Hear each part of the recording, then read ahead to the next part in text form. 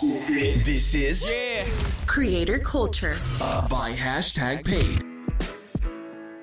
Hey, I'm Danny Desatnik, and this is a podcast all about creators. But not just any creators, I'm talking about captivating storytellers, masterful videographers, and generational writers. Each conversation explores the impact creators have on the people around them, and what you'll find is not only astonishing, but inspiring. Today's guest is Madeline Turner. There's a good chance you've seen her incredible short films on TikTok. Some are commissioned by brands, while others are commissioned by her curiosity.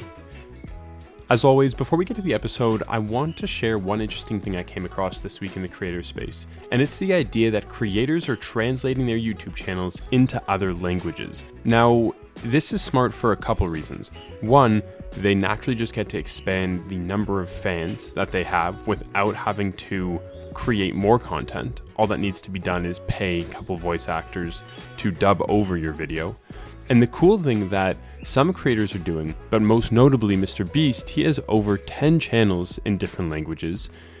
But what he does is every single country or every single region that he is now translating his content into, he'll find actors who are well known in those regions and get them to dub over or voice over his videos. The reason he does this is, again, because of familiarity.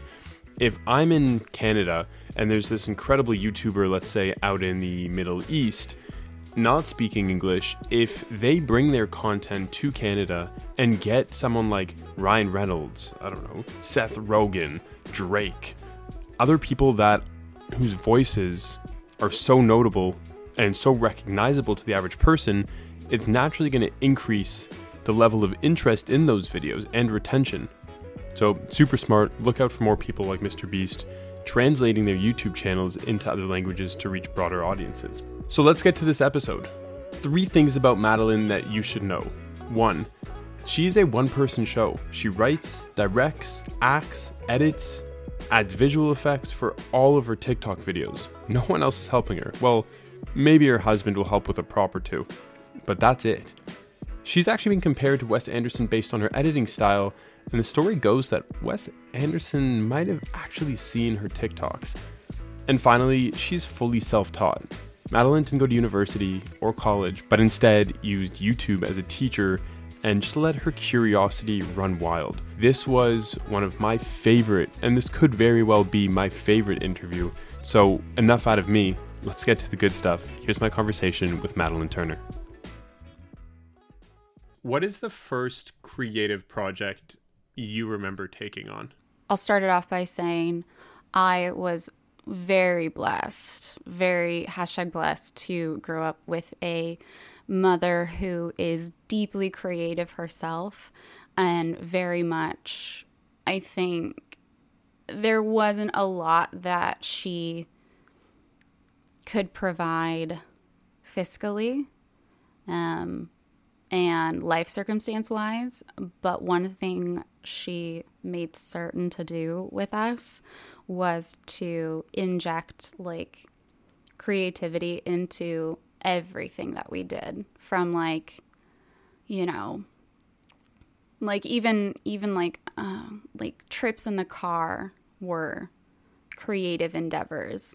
So I think she really instilled kind of a practice, I would say, of like looking at the world in a subjective sense and finding ways to interpret ordinary things into being really beautiful and being really interesting. And so I genuinely cannot remember the first creative project I ever did, because it was constantly happening. And I think I was naturally a very creative, imaginative kid.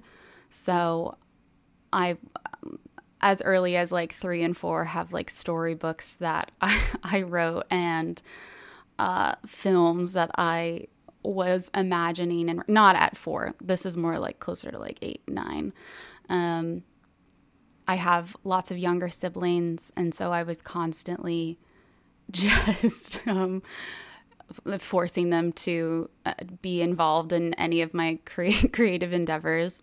But when you asked that question, the first thing that came to mind, in a sense that like to this day I'm still proud of, is shockingly, I was a theater kid.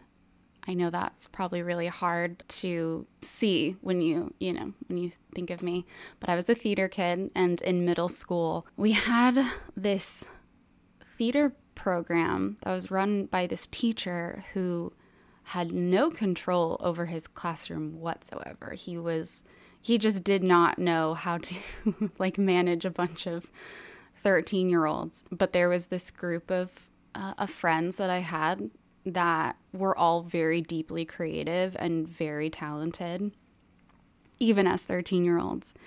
And for our spring musical, we wrote and directed like a variety show called Not Another High School Musical. And it was this sort of like meta commentary about a middle school theater class having to put on High School Musical as their musical and not wanting to do it and trying their best to convince their drama teacher to do different musicals. And so that's how it incorporated a bunch of different numbers from different musicals. And I didn't realize it at the time that like what we were all doing is like kind of insane, and even more insane that we pulled it off. And it was by no means perfect. But like, wow, if I was an adult going to see that, as like, even now, even to this day, I would be blown away by how like cohesive it was, how sort of like effective it was in like getting across what we wanted to do, which is put together a bunch of musical numbers that we personally wanted to sing. It was one of the last really creative things I did for a long time. That was sort of my magnum opus up until I found TikTok. And now here I am. Do you have that on film? Do you have the script? Gosh. Do you have I anything related to it? I have a program from the musical. I have a program, or I think I have a photo of the program. I don't even have the actual program. And I would die to have a copy of that. I'm pretty sure it's out there somewhere, but I don't know. This is like before the days of iPhones. And so I believe it was shot on like a camcorder.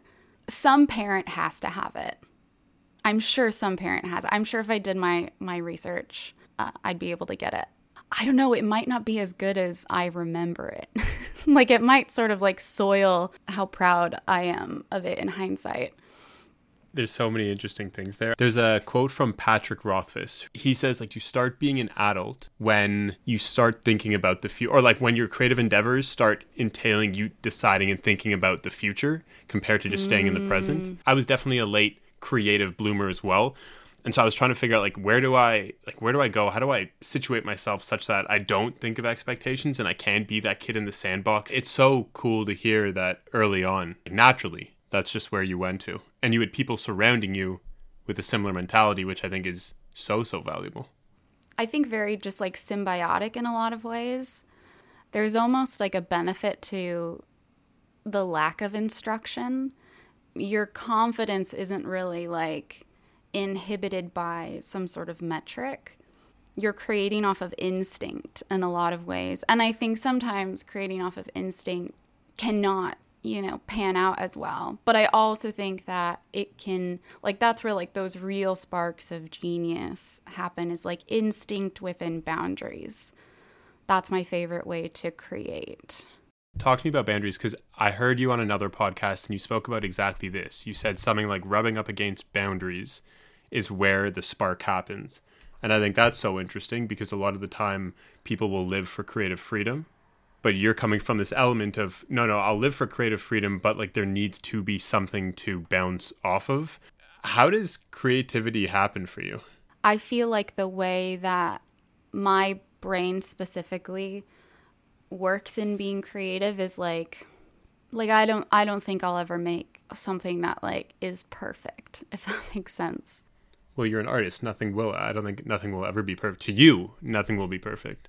Right. But it also isn't something that I necessarily really strive for that much in my work. I'm a big fan of like, no, it looks good. Yeah, no, it works. We'll fix it in post. Like that's like the type of that's the type of creative I am. And I think the real creativity is like tailoring the vision.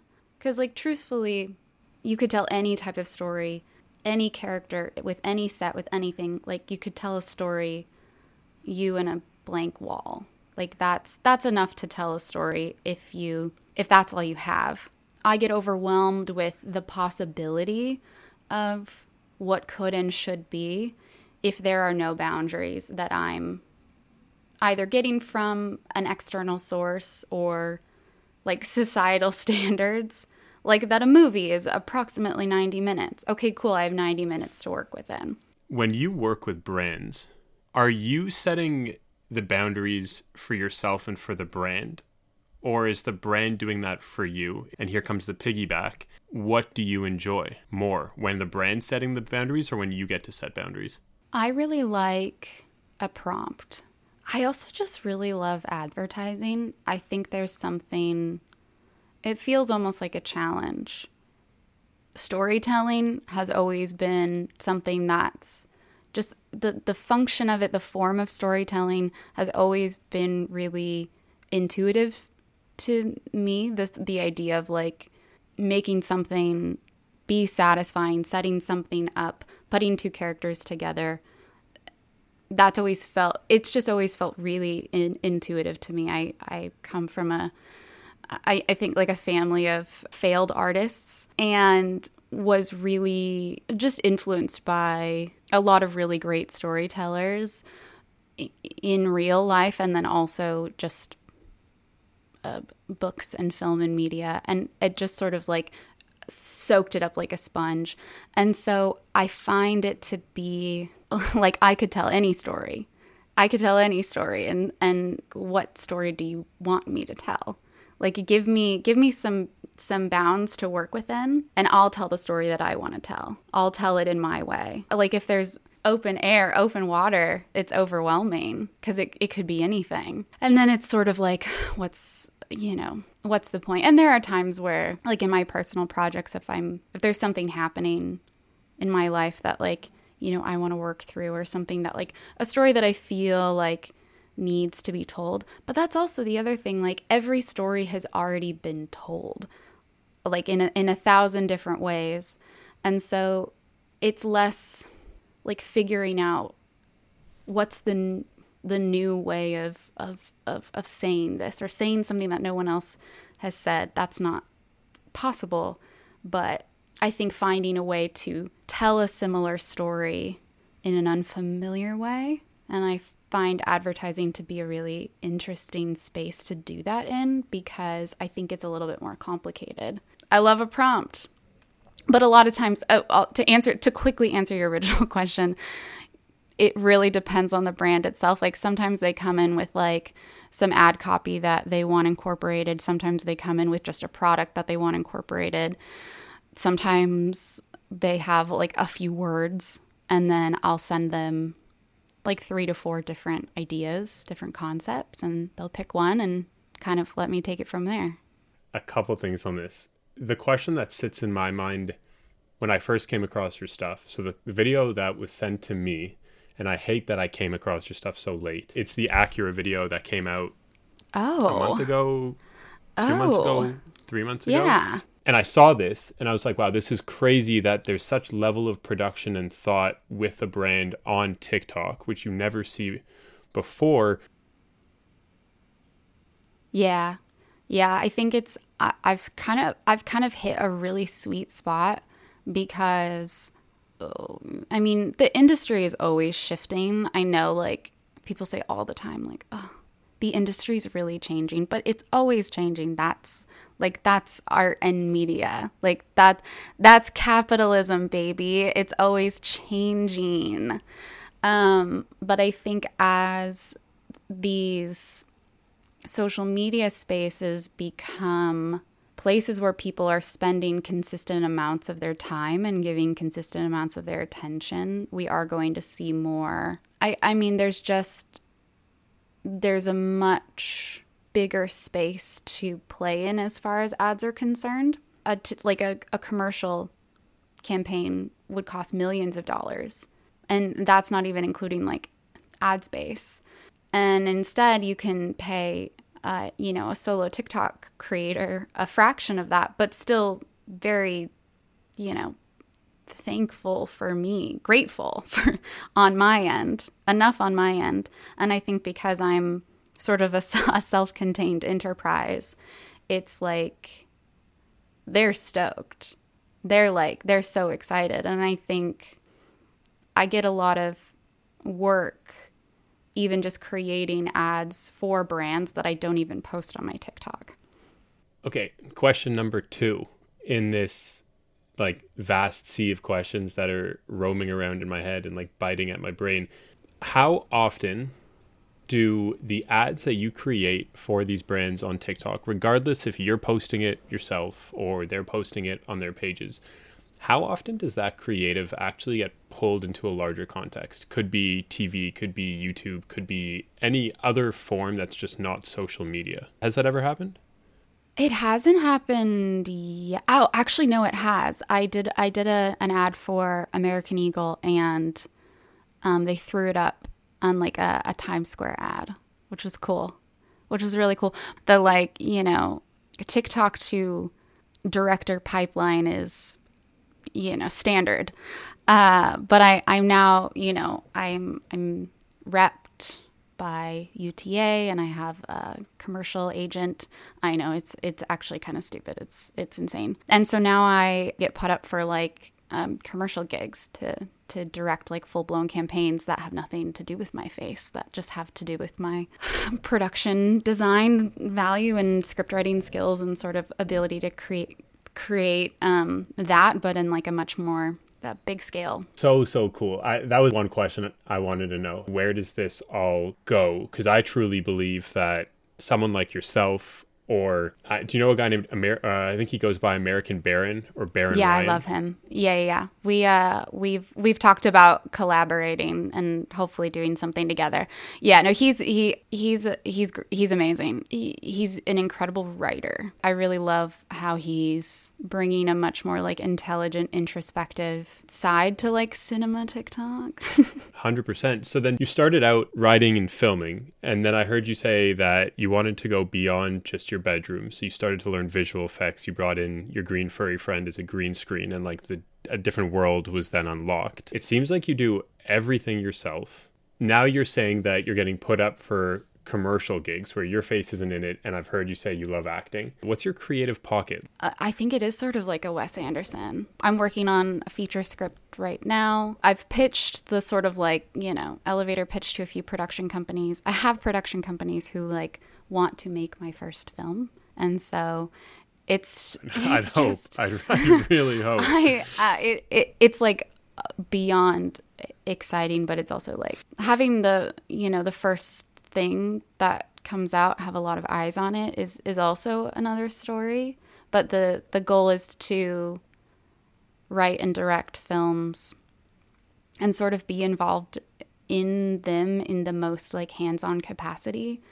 I would love to sort of like cultivate just like a team of people that I love working with, and I don't imagine that I will ever get to like a big budget commercial scale, but I also am like totally fine with that. I'd love to just make lots of small fun films with, cool people and find like just a really good crew to sort of continue to work with and grow this sort of space. And the hope is that like people are charmed enough by the environment and the energy that I can create in a cinematic space that they'll let me keep doing it for different stories. Do you think that your first feature film is going to be in a vertical format? No. I think I think that like the medium, I tell completely different stories on it within the vertical format. It's like totally the medium. The medium is the boundary, which is why sometimes I feel. I mean, you can talk about like directors who get like really, whose first films do really well, and so they get blank checks to make their amazing features and they don't always turn out as well, or you see directors whose careers sort of get less and less refined as time goes on. And I do think it is because they just have less and less boundaries. And I think the boundary of time is real. I mean, that's the only boundary any of us have. We can get to like a very philosophical place, but like time is the ultimate boundary, especially when it comes to creating and consuming art. And with the way that our attention spans are evolving, I wouldn't necessarily immediately go to like, oh, our attention spans are shortening, so we need shorter, quicker content. I think it's a different type of rhythm that will like engage our sensibilities. So then the question becomes, do you see any world in which that becomes a reality, that I would pay, or any of us would pay, $20 to sit in a really comfy seat and look at a screen where 1/3 of the screen is taken up by the movie and the other two sides are black? No. I think the thing that people are forgetting is that like there's a huge difference between a TV screen and a phone screen. And the way that we interact with our phones is it's almost like in tandem with the way that we work with our brain and the way that we work with like it's an extension of like our body at this point, which is really like, you know, Black Mirror. Technology's bad. Wow. Oh my gosh. I can't. That's a crazy thought. But we got to get you on the Joe Rogan podcast. Yeah, exactly. I do think that the film screen, the television screen will always be different to us on an evolutionary biological level. Like the phone screen is not the TV screen. It's not the film screen. And I think it could become, I mean, I don't think we'll be alive at a point where, I'm sure they'll try it. Oh, they'll try anything. They'll try anything to make money, but I don't think it'll sustain. I think the fact that like we watch theater in the same way that we have for hundreds of years. Like I think life is horizontal, it's not vertical. So I want to take that and go back a couple of steps and back a couple of years. You were saying that parody of the High School Musical that you did back in high school or middle school was the last time you can remember doing something so creative for a while. And then you went off, you did your high school thing, kind of did like a community college thing, and then you found creativity again. When you find creativity, you go to TikTok. Why TikTok? I was not, the TikTok came before like the creative endeavor. So I was just sort of like on the app. And if you scroll all the way back to like my original content, it was like dumb, like meme stuff. And not to say that I'd had like zero video experience. I'd always loved film and had kept, I think if I'm being honest, like the idea of being a filmmaker as like a very secret, sacred dream inside the deepest like cockles of my heart. And so in whatever job I had sort of swindled my way into, some form of like videoing would happen. And I used to do these like monthly video vlogs where like I'd be constantly taking like tiny videos of just like beautiful scenes from my life and my friends. And that was like a really organically film-minded way of looking at the world. And so learned how to like edit through that. And that was just like for me for fun, because if I didn't do it, I would die. So when does it change? Because I did scroll all the way down to the bottom to see. I think that's always the most interesting is like, how did it start? It's like, it's wild. It's so different. It's so different. But you can still see elements of you wanting to tell that story through the editing, through the narrative, and through the voiceover. When does it become this new format where you're almost taking skits, you're building your own aesthetic, and people start knowing, oh, this is definitely a Madeline Turner TikTok because the aesthetic is there and like the idea of it's the same? It happened really, really fast. I did this spoof of like BBC period dramas. And that was the first one where I was like, you know what, it would be kind of fun to like put a little bit of effort. Because I think I had like been on the For You page and had seen people do like a little bit more involved content where it was like a little bit more cinematically driven. And I was like, oh yeah, like I could do that. This is a space that absolutely would support that perhaps. And so I made that one, edited it outside of the app, and it ended up being one of like the best / better videos that I'd had at that point. And one of like the comments on the video was like, oh, this is so Wes Anderson. And I was like, no, it's not. This is not Wes Anderson. But I could do Wes Anderson. Like that would be really fun. I should do Wes Anderson. And so it was like... Oh, that's so interesting how that came together. And so it literally was like out of spite almost. Which is just a big motivator for me. I love Spite. I live for her. She drives me. Hey, Brands, if you're listening to this, Madeline keeps saying that she needs a prompt. I think I have the perfect prompt for every brand. It's just, hey, out of spite, or we don't think you can do this. Just watch me. That's how to get me to do anything. You sound like Michael Jordan. Did you see that Last Dance documentary? No, I didn't. But I believe it. It doesn't matter who it was, what the context was. Whenever someone was like, oh, Mike, you'd never do it. Or like, nah, Mike can't do it. Or, Mike, you suck. The next game was like the most legendary game. Yeah, the most. He wanted to blow everyone out of the water. So this is kind of cool. You're like Mike Jordan of TikTok. Thank you so much for saying that. I've always thought that. Big ego. Yeah, I mean, 100%. But yeah, so I did the Wes Anderson TikTok. That ended up getting so massive so fast. And it wasn't like I was trying to do... If anything, I sort of like stepped away from that like very Wes Anderson style for a while because I didn't want to be pigeonholed. But then as I started, it honestly was like just putting things out there that I wanted to make and being like, you guys want this? Are you sure you want this? And they're like, yes, we want it. Give us more. And I was like, okay, I'll give you more if that's what you really want. And so it's just been like a constant back and forth of like, do you guys want this? Are you sure?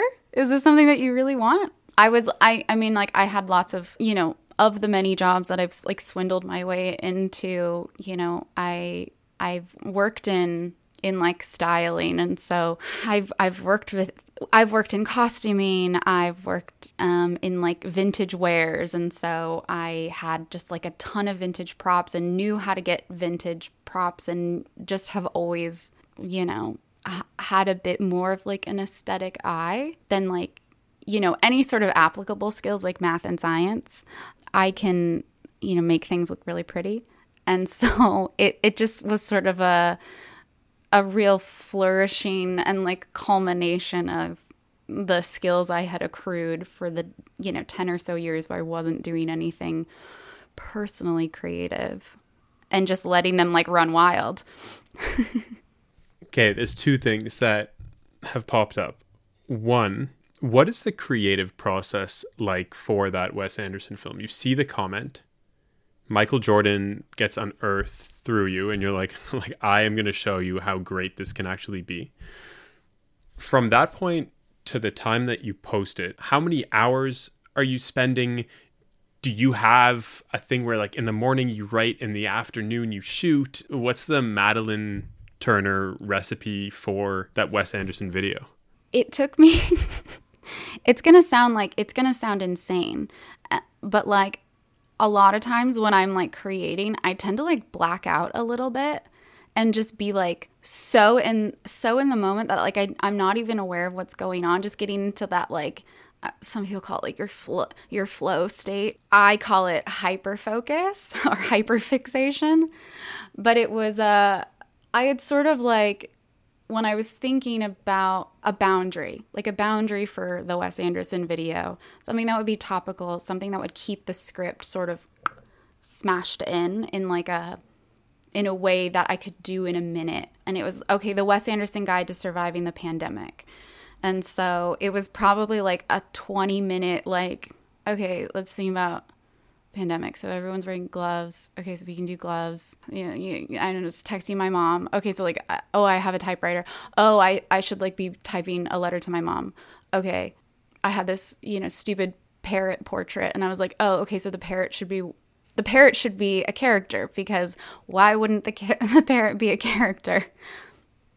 And then just sort of walking through my apartment and like just grabbing props and sort of putting together like color stories and being like, okay, so I have a lot of like reds and yellows. Let's figure out how many sets we're going to do. And then it was just, taping fabric on my wall. And honestly, the fact that I had that fabric is the true like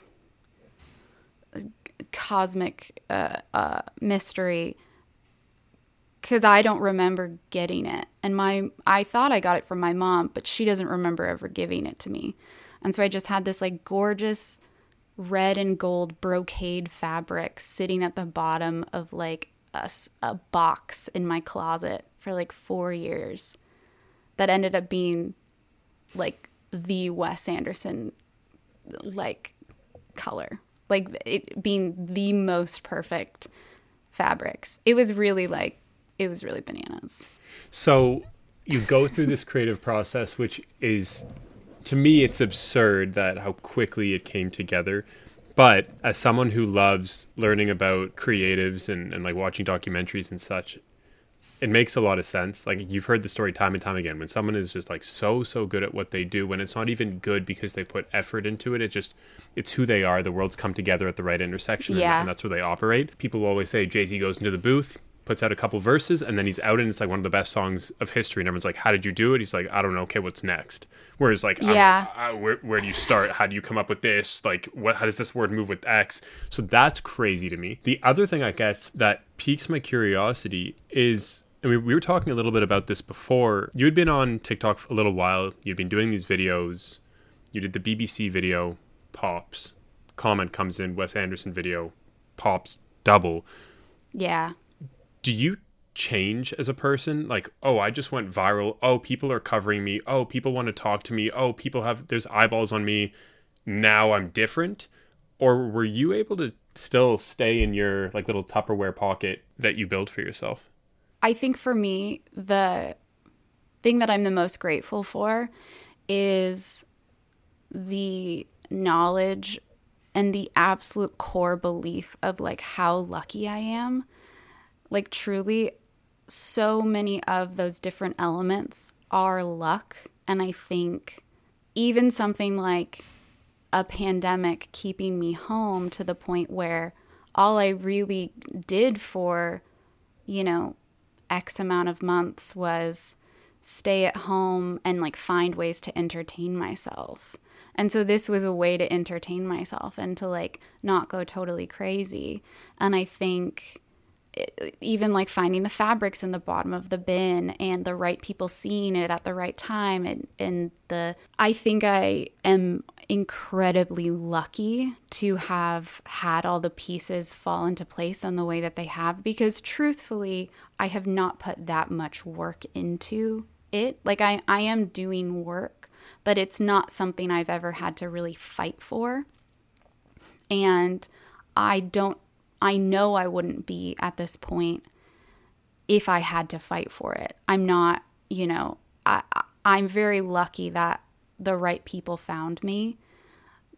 Because as you can see, there were 10 years where I wasn't doing anything creative because I just didn't think that was in the cards for me. I didn't think it was an option. And I wasn't going to fight for it.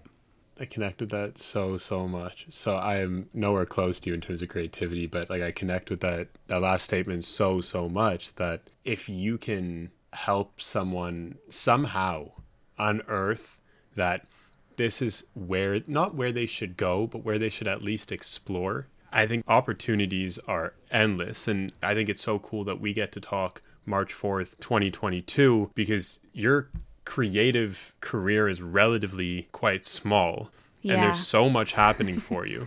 And in the next 5 years, I have my projections of where you'll be, but I'm not going to inundate you of where. I'm sure you hear it from UTA all the time, and maybe your husband and your friends and the people that believe in you. It's wild how quickly it's happened. While you've said you haven't had to fight for it, like those two things running parallel is absurd.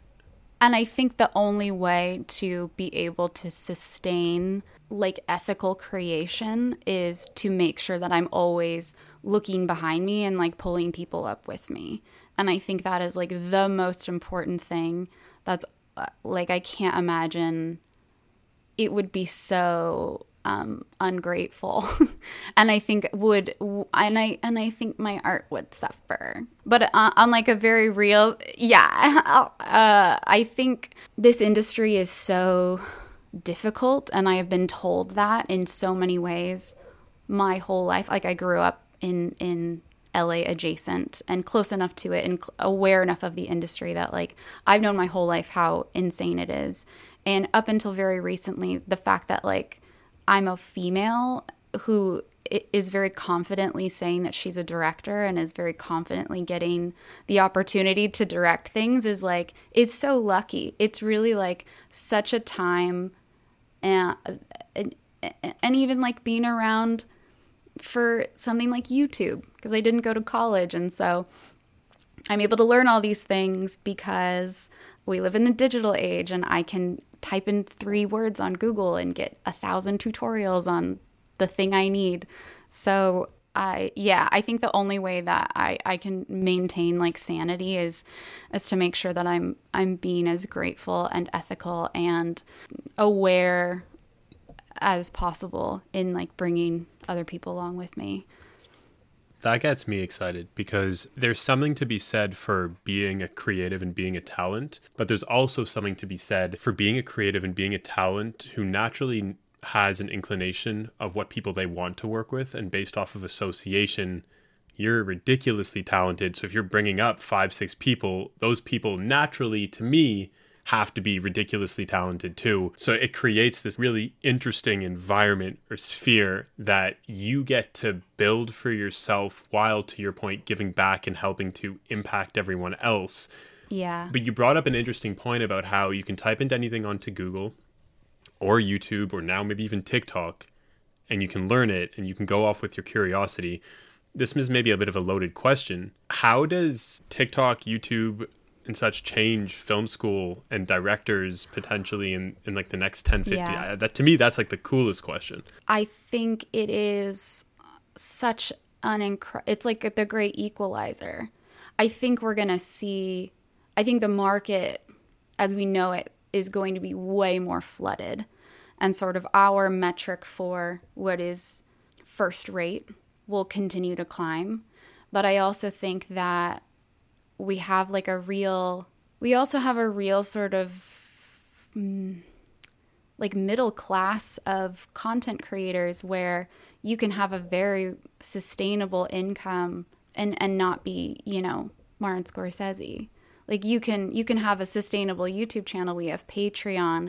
We have all these spaces where you can be able to exist and create independently and creatively without having to have a studio funding you. And I think that is really exciting because what we're going to get is a much more, I would say I think we're going to get better films. I think we're going to get better content because I believe at my core that the less hands in the pot, the more like pure the product. And sure, when you want to watch a Marvel film, you want to see the best special effects, the most cohesive.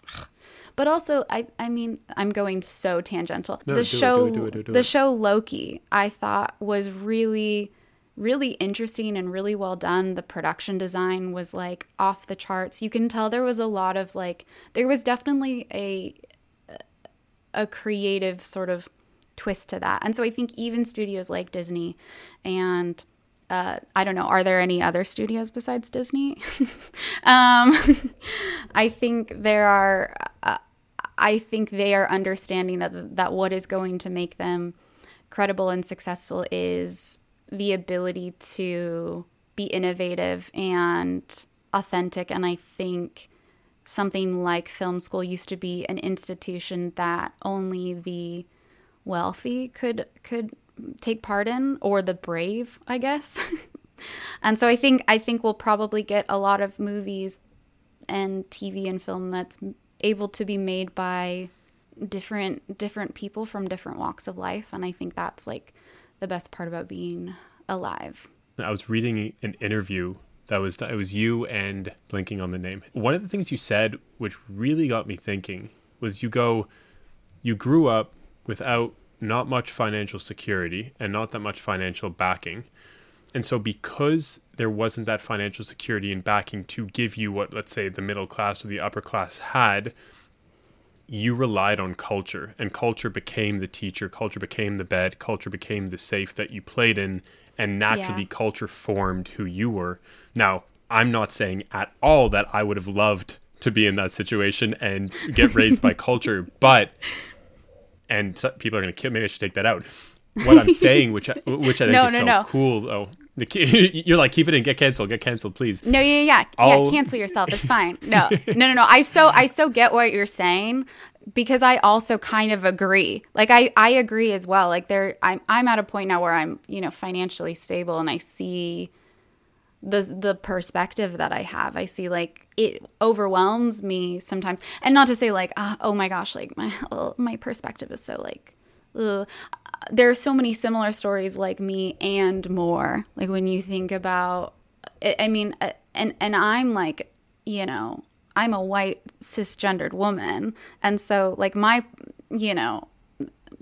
poverty was like a very big deterrent from entering into the industry. But there are so many people out there who have many more things stacked against them from entering into a space where they can be freely creative. And I think those walls are breaking down because of the internet and because of the sort of democratization of content and of the resources that are given.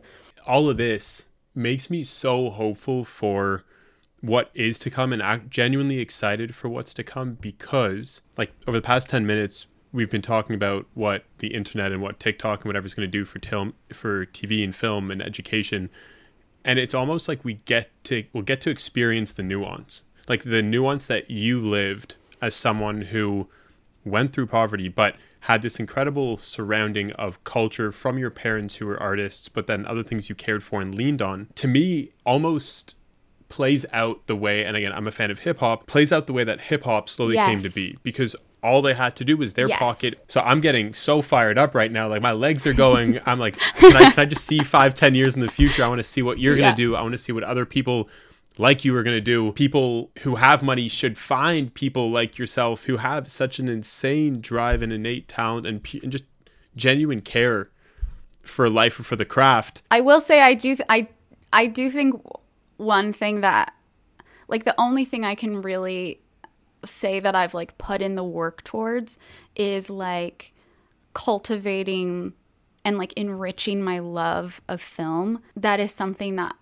like, if you are whatever you are naturally inclined towards, like leaning into that and really falling in love with like the medium itself and like how the medium is made and how just film history is just so cool and so fascinating, and to see the way that it's evolved over time, I think that I can say is like work that I've put in and is something I've always fought for myself is to love film and to love storytelling within the visual medium. And that is like, and has been so fruitful. So like such a lovely a give and take. And not that anything is ethical consumption under capitalism, but I do like the idea that like ideas are free. And I think that's really beautiful.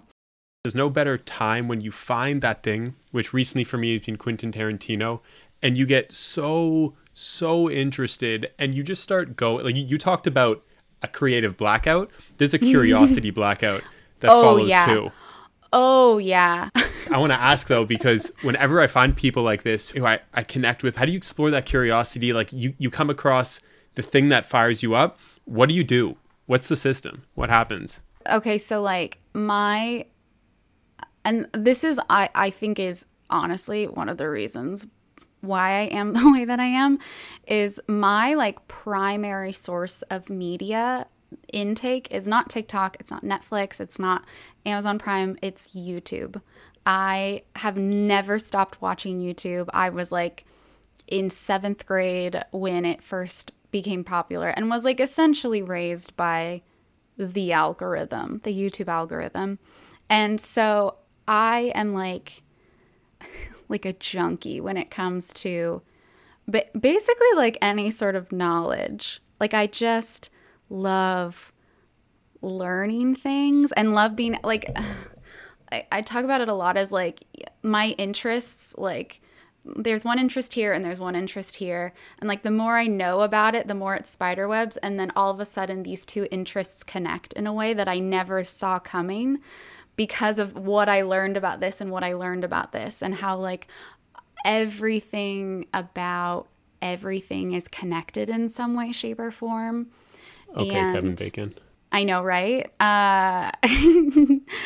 Like I think that is like the pursuit of everything. And so I will oftentimes like start on YouTube. I just discovered this app called Overdrive, which is like the public library in the United States. I'm sorry. The public library is like public app. And so if you have a library card at, say, like the Los Angeles County Library, it has their entire digital archive of audiobooks and ebooks that you can just rent. You can like check out for 2 weeks. And so now I'm like, oh, I'm really into 1840s dresses. I want to know everything about fashion and dressing in the 1840s. Let me just go ahead and type that in. Oh, look, there's an entire book about the history of 1840s fashion. Oh, I'll just rent it and I'll read it. And I think I will always, now it's like the way of like cataloging and archiving that information is like it all goes into a film in the future. And so usually like all that knowledge goes into some way I can like color a world in like a really interesting way and a really like robust way. Does the idea of the unknown in a topic or in a field or in an object drive you? And once you figure out the unknown, like you figure out everything in that industry, then it's like, okay, done. Next, curiosity? Yeah, I mean, I think I always assume that there's done next, but what I found is that it's never done. There's never enough time to learn everything about one thing. But also that's like the exciting part. It's like music. Like I'll never listen to all the songs ever. It's not possible. There's just too much. But like it doesn't stop me from trying.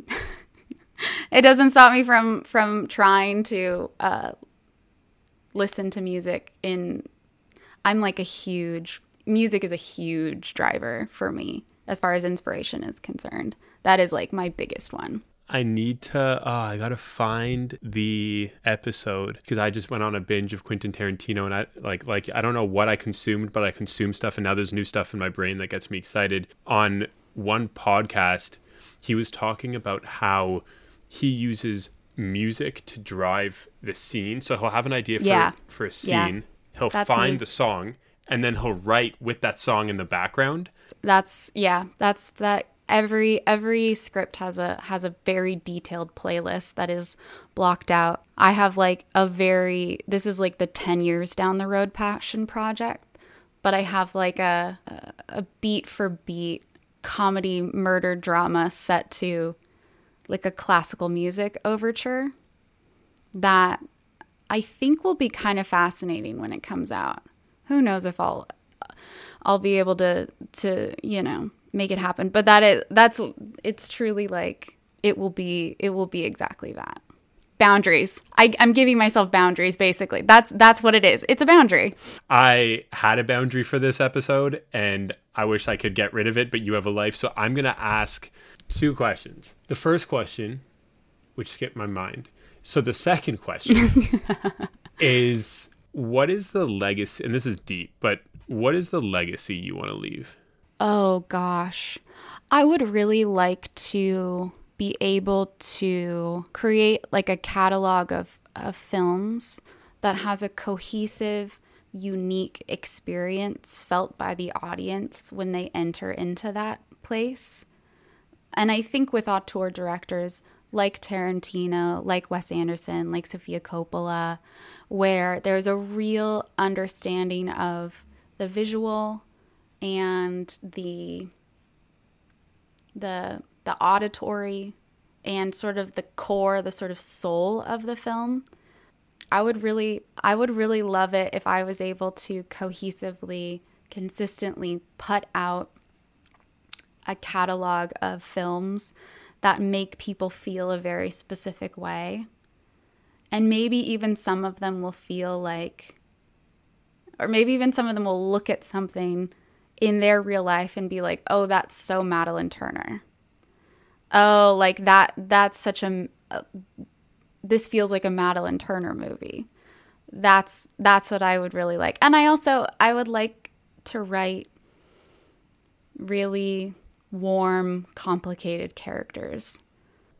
Does that creative expression of writing, but the writing ends up on screen, does that creative expression extend beyond the screen in terms of books, in terms of potentially creating music, in terms of any other type of art form? Or right now is the screen, no matter type of screen, but the screen is the medium and goal?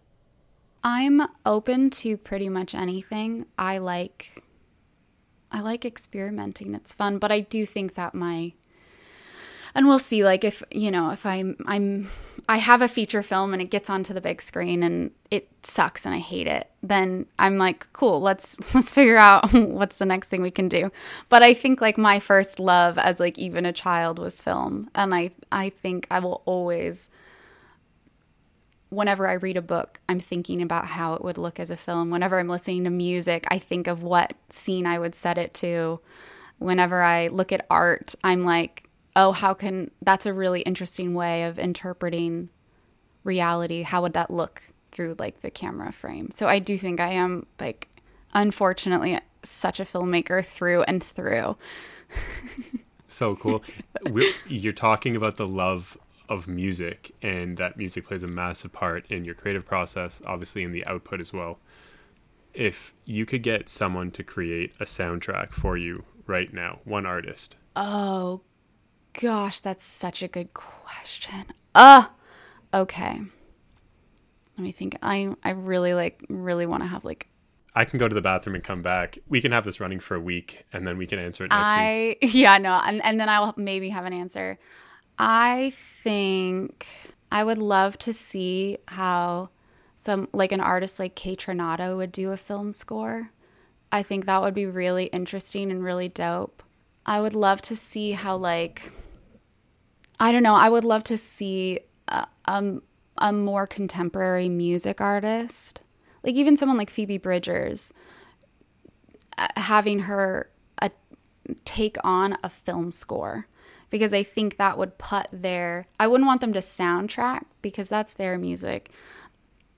I'll figure it out.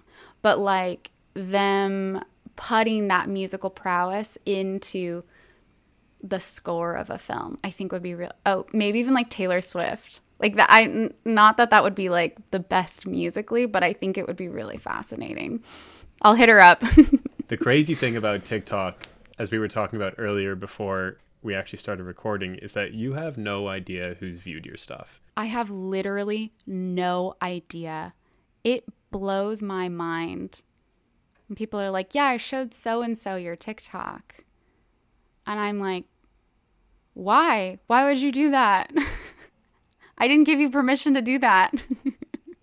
I think that'd be so cool. Like, you talk about your love of music, your love of film. It would be so cool if you come up with these creative projects where you have this film, but then there's this artist that you feel fits that film, and you empower them to just go about creating the score. Like that's like one of your series. That's one of your staples. Is like, gosh, a Madeline Turner film inspires a popular contemporary artist, and that would be crazy because one of my favorite. Oh yeah, no, go ahead. No, I was going to say one of my favorite artists is a guy named John Bellion.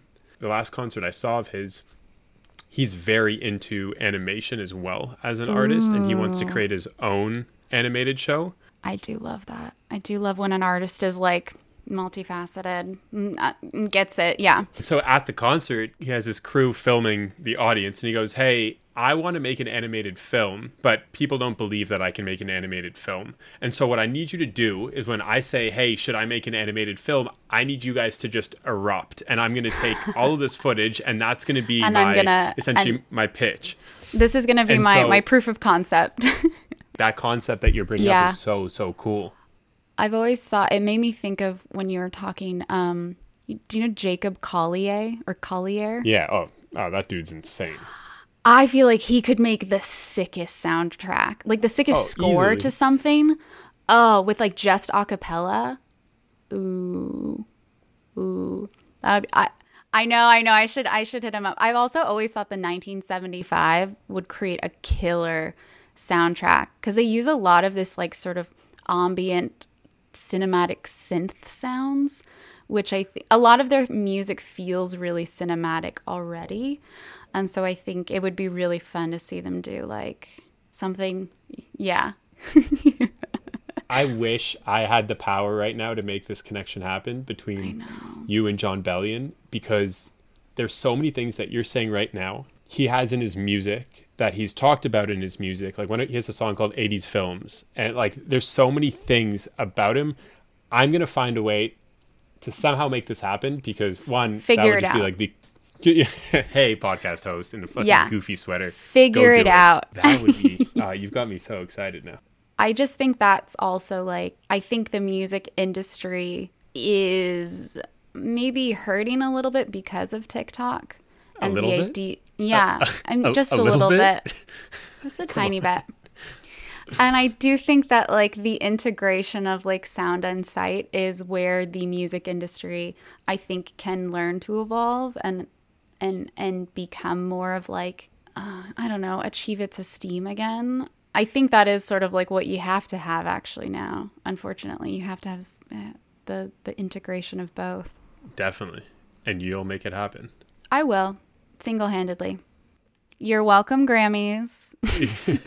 No, the Grammys aren't going to be around when you start receiving your awards. I know. Which is such a bummer because I really wanted to win the Zach Braff Award. What's the Zach Braff Award? Zach Braff won. Zach Braff has a Grammy for putting together the Garden State soundtrack. Did you know that? No. Isn't that the most insane thing you've ever heard? When I found that out, I was like, oh, so you made a playlist and you got a Grammy? Okay, cool. Good for you, Zach Braff. See, that's great. Good for you. Now, here's the Michael Jordan in you. Something's going to happen in the next 6 months or year. No, where I you're know. going to go at Zach Braff. And Zach Braff's not going to know who you are or why he's your nemesis, but you're going to use that as fuel and you're going to do something crazy. I'm going to do something really insane, and I will win a Grammy. It's not even part of my EGOT. I'm just going to win a Grammy. If it's the last thing I do. I don't want an Oscar. I want a Grammy. When you win your Grammy, what are you drinking out of the Grammy? Oh, probably like a Yakult probiotic. I think that would be nice. Just like get that good gut health going. Just to set me off on the right direction. Your life truly is a movie. That is hilarious. That is hilarious. Yeah. Well, yeah, this has been, honestly, it's been the best chat episode. No, it's been so much fun. No, I had such a blast. You like really did your research, and I really appreciate that. You're so quotable. It's insane. Like it's actually insane. Like there were so many quotes which I wrote down, and I was like, you know what I'm going to do? I could make a whole TikTok account inspiring people into creativity, literally just using, that's what I'm going to do. Okay. You can do that. Please do it. Like, truly, please. Also, you don't even know how much you've just like fed my ego. Like, probably for the next 6 weeks, I'll be satiated. It's nice to know I'm quotable. What was the one? Hang on. Let's see. What was the quote? Was it the one where I said I'll probably never try heroin? Because I do know that that's in an interview somewhere. I never read interviews ever, because it's always like, hey, what are you looking to do as a creator? No, wasn't that the most insane interview ever? The title of it what's her name again? Caroline Calloway. Caroline Calloway gets drunk with Madeline Turner. Drunk.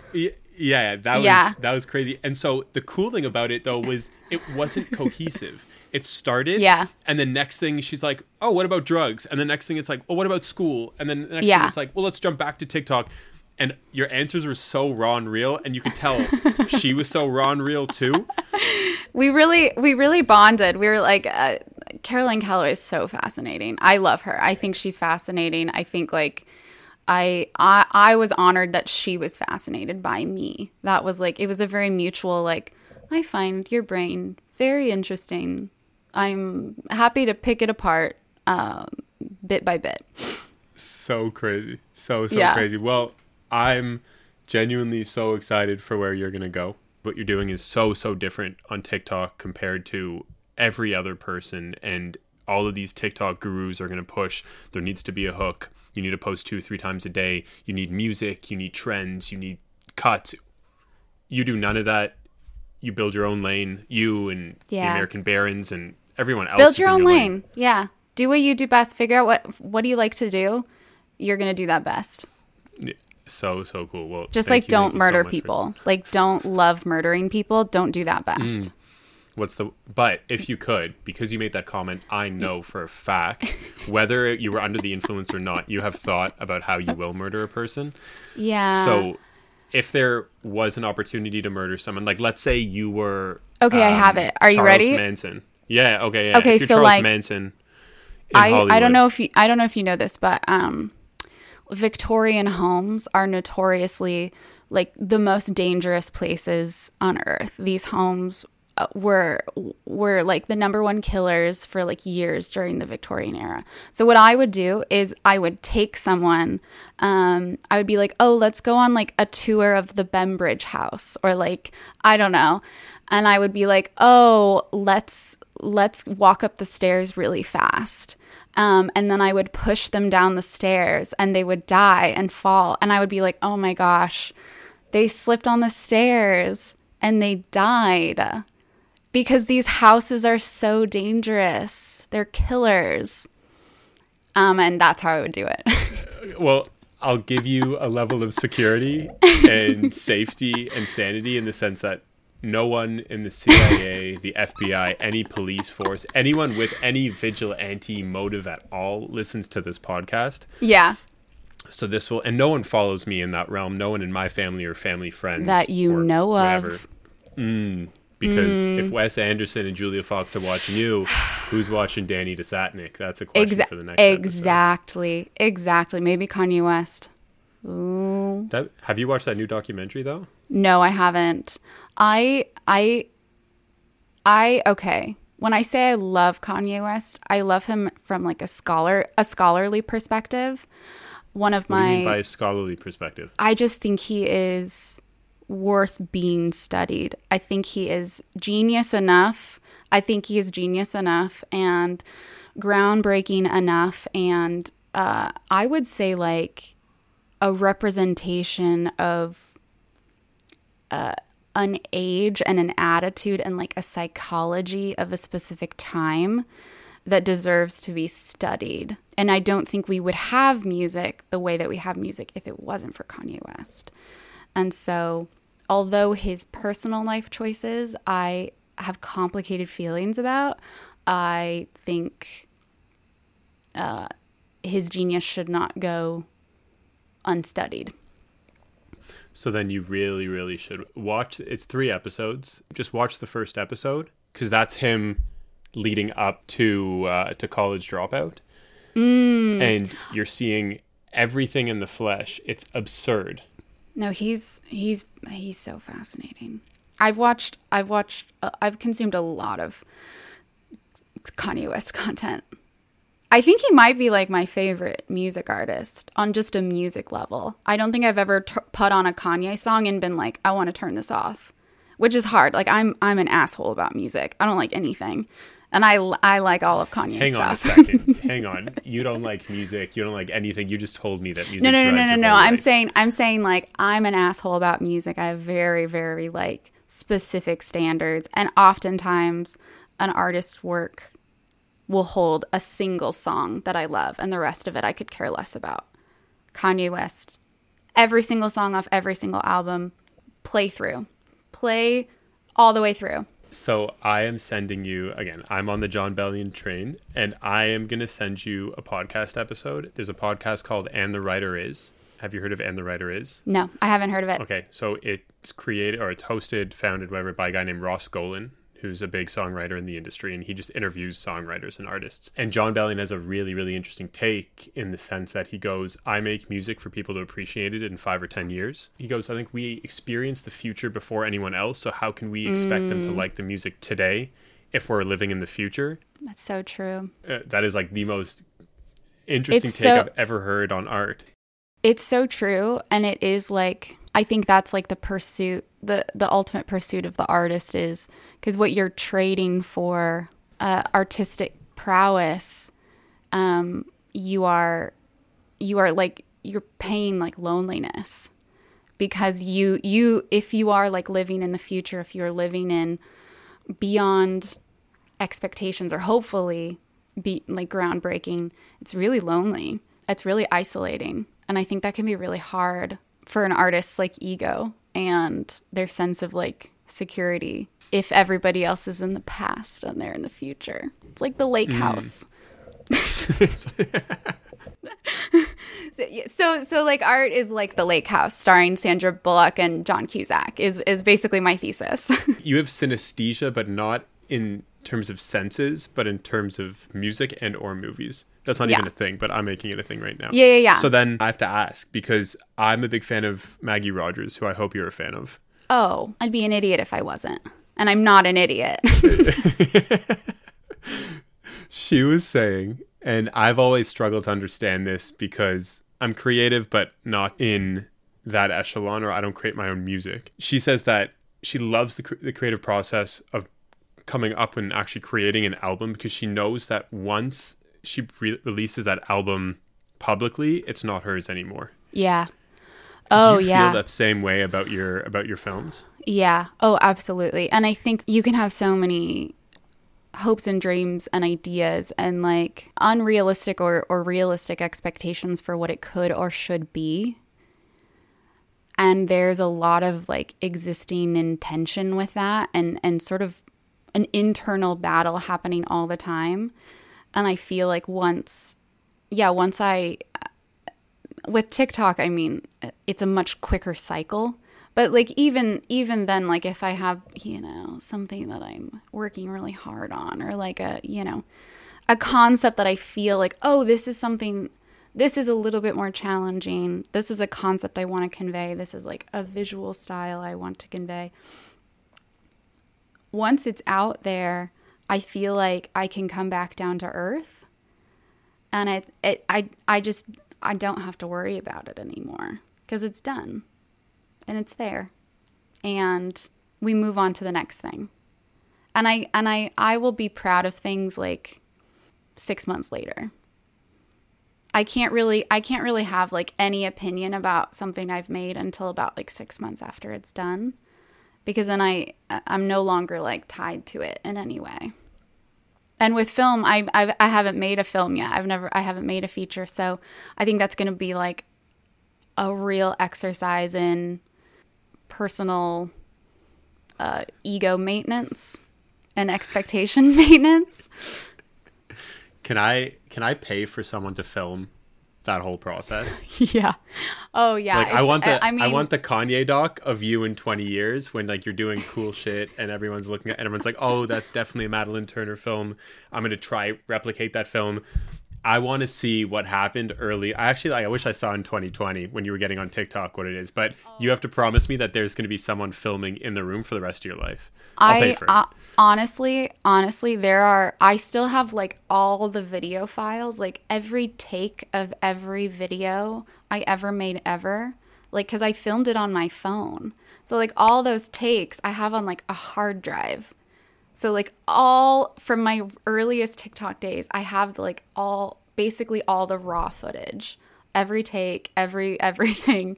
It's honestly not that interesting because when you're filming yourself, you sort of, there's a lot of like unconscious, like, yeah, I got that. No, I don't have that. Okay, I'm going to say the line. Okay, we're good. And then just like turning it off. There's like rarely bloopers because it's just me. Okay, this is a company idea. I'm going to quit my job at Hashtag Paid. Okay, I'm going perfect. to start this company. And you're the catalyst. So here's the company idea. I'm going to go to creatives like yourself who have this like BTS behind the scenes footage. I used to be big into collecting sports cards. I'm going to package all of those videos up into different packs.